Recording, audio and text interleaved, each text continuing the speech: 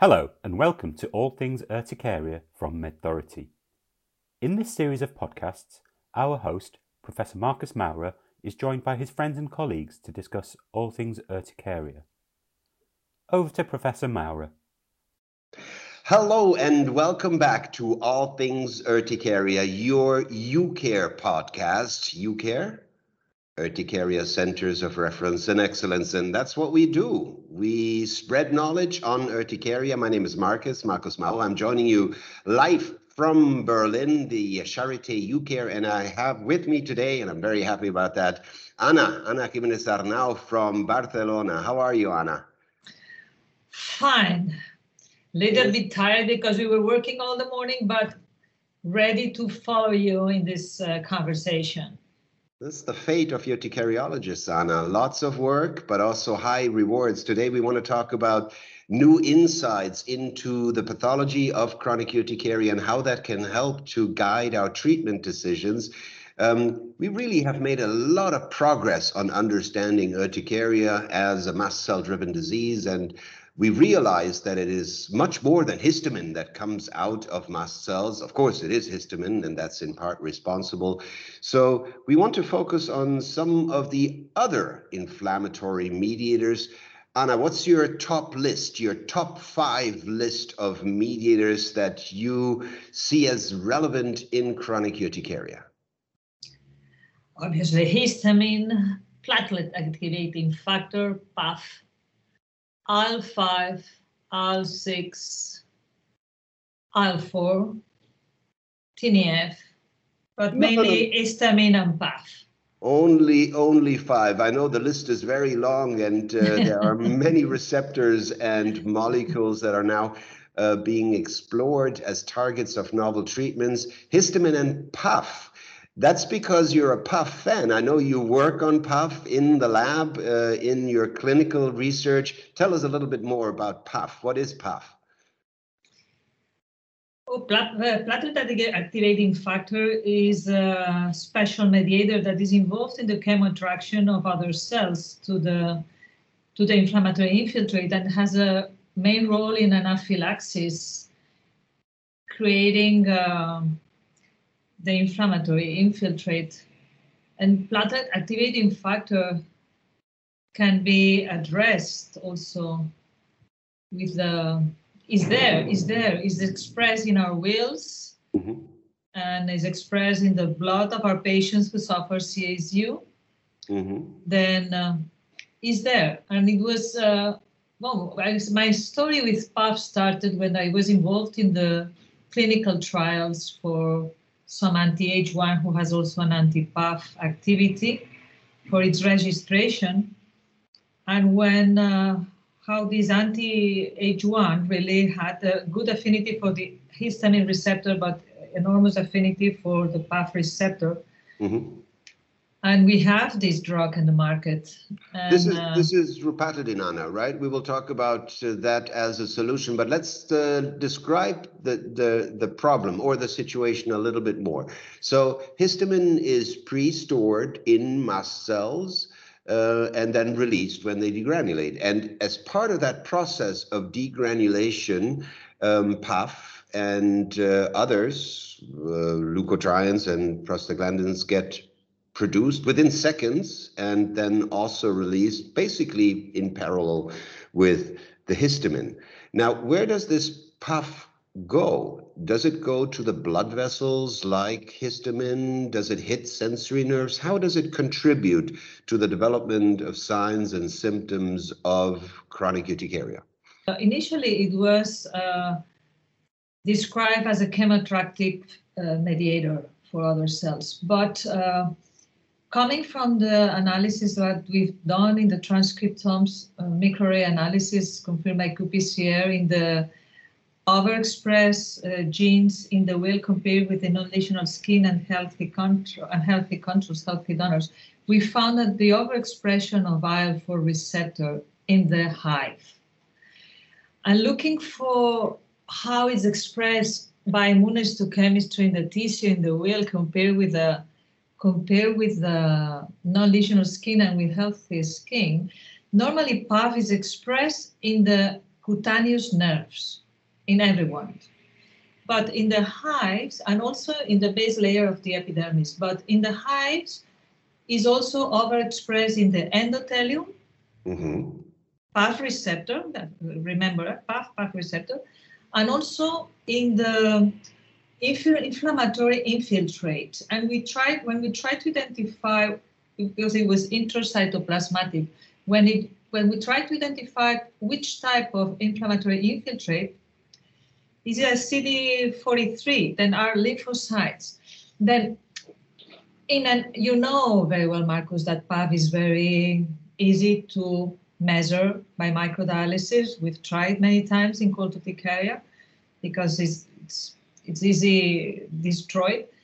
But based on this indirect fact that the PAF receptor is overexpressed in the wheel, we found it overexpressed by immunohistochemistry in the tissue. Yeah, and if you take PAF, and we did this, Anna, and you inject it into the skin, it produces a wheal, no? And by itself. By itself. Remember, it is a wheal that is independent of the histamine. Yeah. Remember, and it was a wheal which was a little bit different. It appeared slowly, with less flare. Yeah. Remember, and less itch.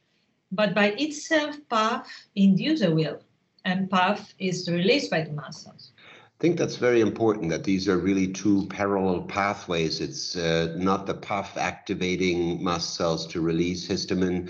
That doesn't really happen. And they are a little bit distinct in the wheals that they create. And of course, as part of the downstream chain of events of release of PAF, we do see the migration of eosinophils, basophils, neutrophils coming to the skin because it is chemo attractive. It's super itchy when you inject PAF into the skin. And painful. Yeah. And painful. So let's see that as being established. PAF as a pro-inflammatory mediator makes a lot of sense to suspect that PAF plays a role in chronic spontaneous urticaria, maybe also in chronic inducible urticaria. You referred to our study in cold urticaria, where it clearly was a signal that we picked up. What about the other end of this equation? PAF comes out, it needs to find the PAF receptor that is upregulated in chronic spontaneous urticaria. How can we, let's say, be sure that blocking PAF with an anti-PAF like ripatidine contributes to the pathogenesis of chronic urticaria? And the reason I ask is because there is very new evidence that comes out from several studies actually looking at PAF levels that are elevated in chronic urticaria. Enlighten us a little bit. Why are you convinced that PAF is important? Well, PAF is there. PAF is increased in the blood of the patients who suffer CSU. Then we've done an experience in the department, and we've measured via ELISA platelet activating factor in the blood from chronic spontaneous urticaria patients which are refractory to the anti-H1, which are severe. Yeah. And it was there. You know that it was very difficult for every one of us to assess PAF by itself, but there is a previous experience done by the Korean group by Yen with 200 patients compared to the healthy controls, 100 of them, and they found that there was an increased level, significant increased level of PAF circulating in the blood, especially in non-responders to the anti-H1. Then this is a very big sample. We've tried to. We did the same at the department with a little sample, and we found exactly the same. No? Then really, PAF is overexpressed in the blood in patients with CSU. Initially, we've addressed our research in cold urticaria, which is a very specific one, but in severe chronic spontaneous urticaria is a better model to try to obtain it. That's because it's fun to work with cold urticaria. It's not fun to have it at all, but for us as urticariologists, it is a model disease because it allows us to induce the wheal very reproducibly and to look inside the skin at what's going on. Anna, you referred to the response of chronic spontaneous urticaria patients. And I remember a fairly certain publication where puff was measured, just like you did, and where patients who responded to a classical H1 antihistamine, where these patients they had lower levels, or I should turn this around. Those who did not respond, those who still had a treatment need when the histamine receptor was blocked, they had very high puff levels, higher than those who responded. Is that a good argument to say we need to block both H1 and puff receptors? I think yes. Yes, and this is a suggestion that it was done also by Yen, to use an anti-puff by itself. The fact is to use an anti-puff by itself. Then we have a pure anti-puff. There was all development of some anti-puff years ago. Yes. Stop it. Yeah. The fact is that because one thing is to block both. We need to block the receptor of the H1 receptor, which is very difficult, is to demonstrate when a drug, which is a very good anti-H1 receptor blocker, is better because it has an anti-puff activity too. This is very difficult to demonstrate compared with an anti-H1. Difficult to demonstrate. We know that the other antihistamines do not have anti-puff activity. So that's a clear picture. We also know that rupatadine is the only antihistamine that also has anti-puff activity, also a clear picture. But we do not have a puff-only antagonist. Yes, exactly. And that would help. But in the end, if we want to make patients benefit from blocking histamine and puff, it is probably a good idea to have one molecule that has double activity, and that is rupatadine. Now, you have done the key trials in chronic urticaria with rupatadine, showing in more than 50% of patients, more than 50% wheal reduction. So quite impressive. Where do you see, from a clinical point of view, mechanism of action we have now established is nice. Where do you see, from a clinical point of view, the benefit in using puff and antihistamine blockade, rupatadine, in chronic urticaria? Well, it has, my impression about this special drug is that has more than antihistamine effect. That means it's also anti-inflammatory. That means it's also inhibiting the release of the mediators from the muscles. Then it's more anti-inflammatory, more constant, and more, in fact, better.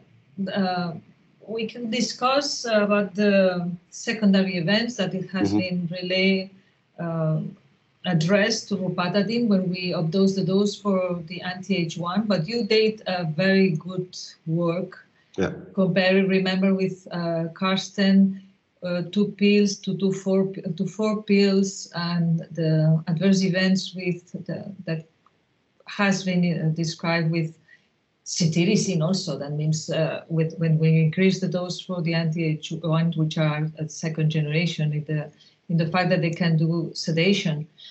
And in your work, you demonstrate that these side effects are not so important. No?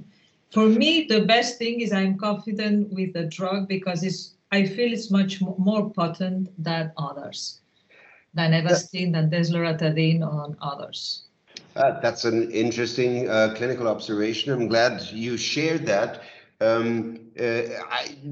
We use, of course, antihistamines and rupatadine as a double agent quite a bit, and are most happy with the ones that can be updosed when the standard dose doesn't work, and can also be used in children. And that's what I find especially attractive about rupatadine as a treatment option, that it has really been thoroughly studied in children. Is that important for you? Yes. Yeah. You know very well that we have a lot of anti-H1, which are primary generation are still too much use, and we have a lot of second generation that we can use. And there is a little bit of fight between them in order to report safety profile. And the fact that it was really developed in children and was demonstrated was effective and more effective than some others which are viable, for me is an argument to, obviously to believe on safety. But you know, there are some patients who has an idiosyncratic response to the anti-H1. Sure. And we don't have 90%. 90%, we have patients for any circumstances, that means, who respond in a different way. But those are not numbers. The numbers are in general safe, even if you dose the dose. And you use constantly, no? That means in continuous way, how it should be used. Look, Anna, I had a slight suspicion that you were going to say PUF, but maybe let's spend 1 minute. We're looking today at TSLP and IL-33 and IL-5, IL-4, IL-13, IL-17. The list is long, and I know how difficult it was for you to pick your top 5.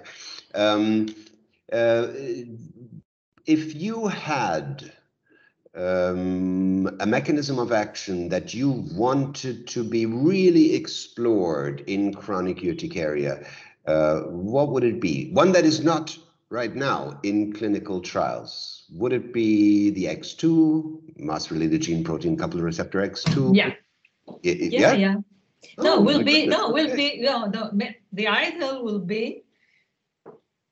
My idol will be to identify in each patient which key is active, inducing them the urticaria.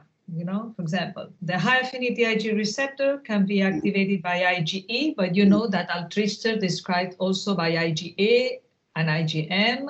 Yes. And you know you have this mass-related G protein X2, which is not mediated by IgE, and I'm sure is involved in many of them.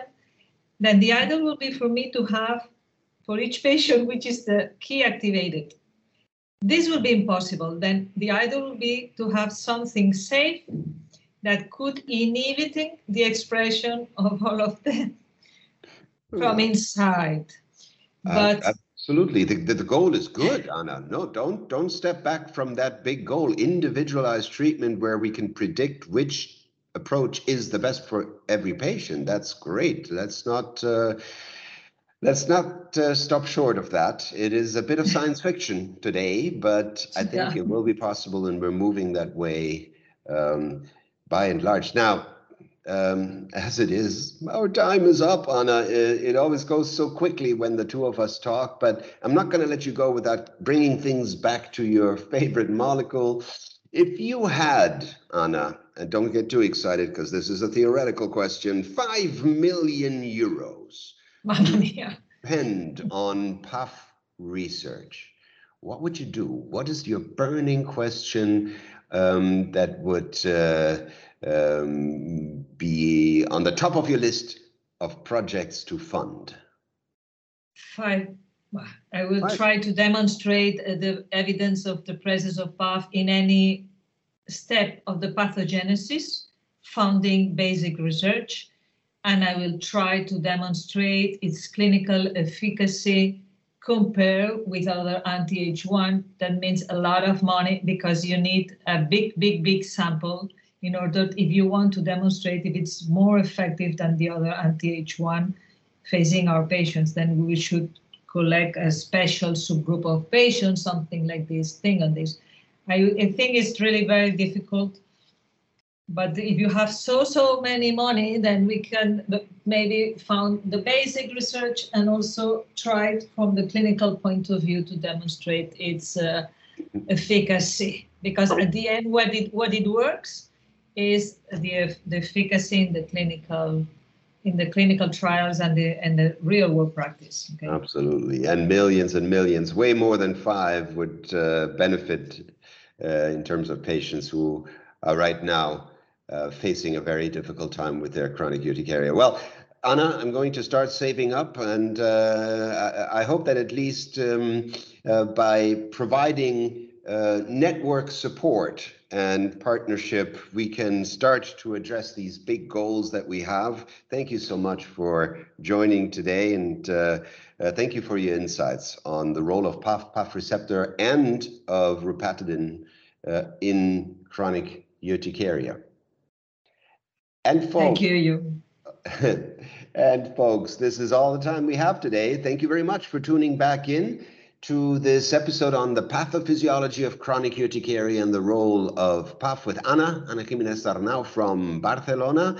If you have questions like this one that you would like us to discuss here in All Things Urticaria, do reach out to us. Let us know what is interesting and important to you, and tune back in to the next episode of All Things Urticaria, your UCare podcast. Until then, stay well, be safe.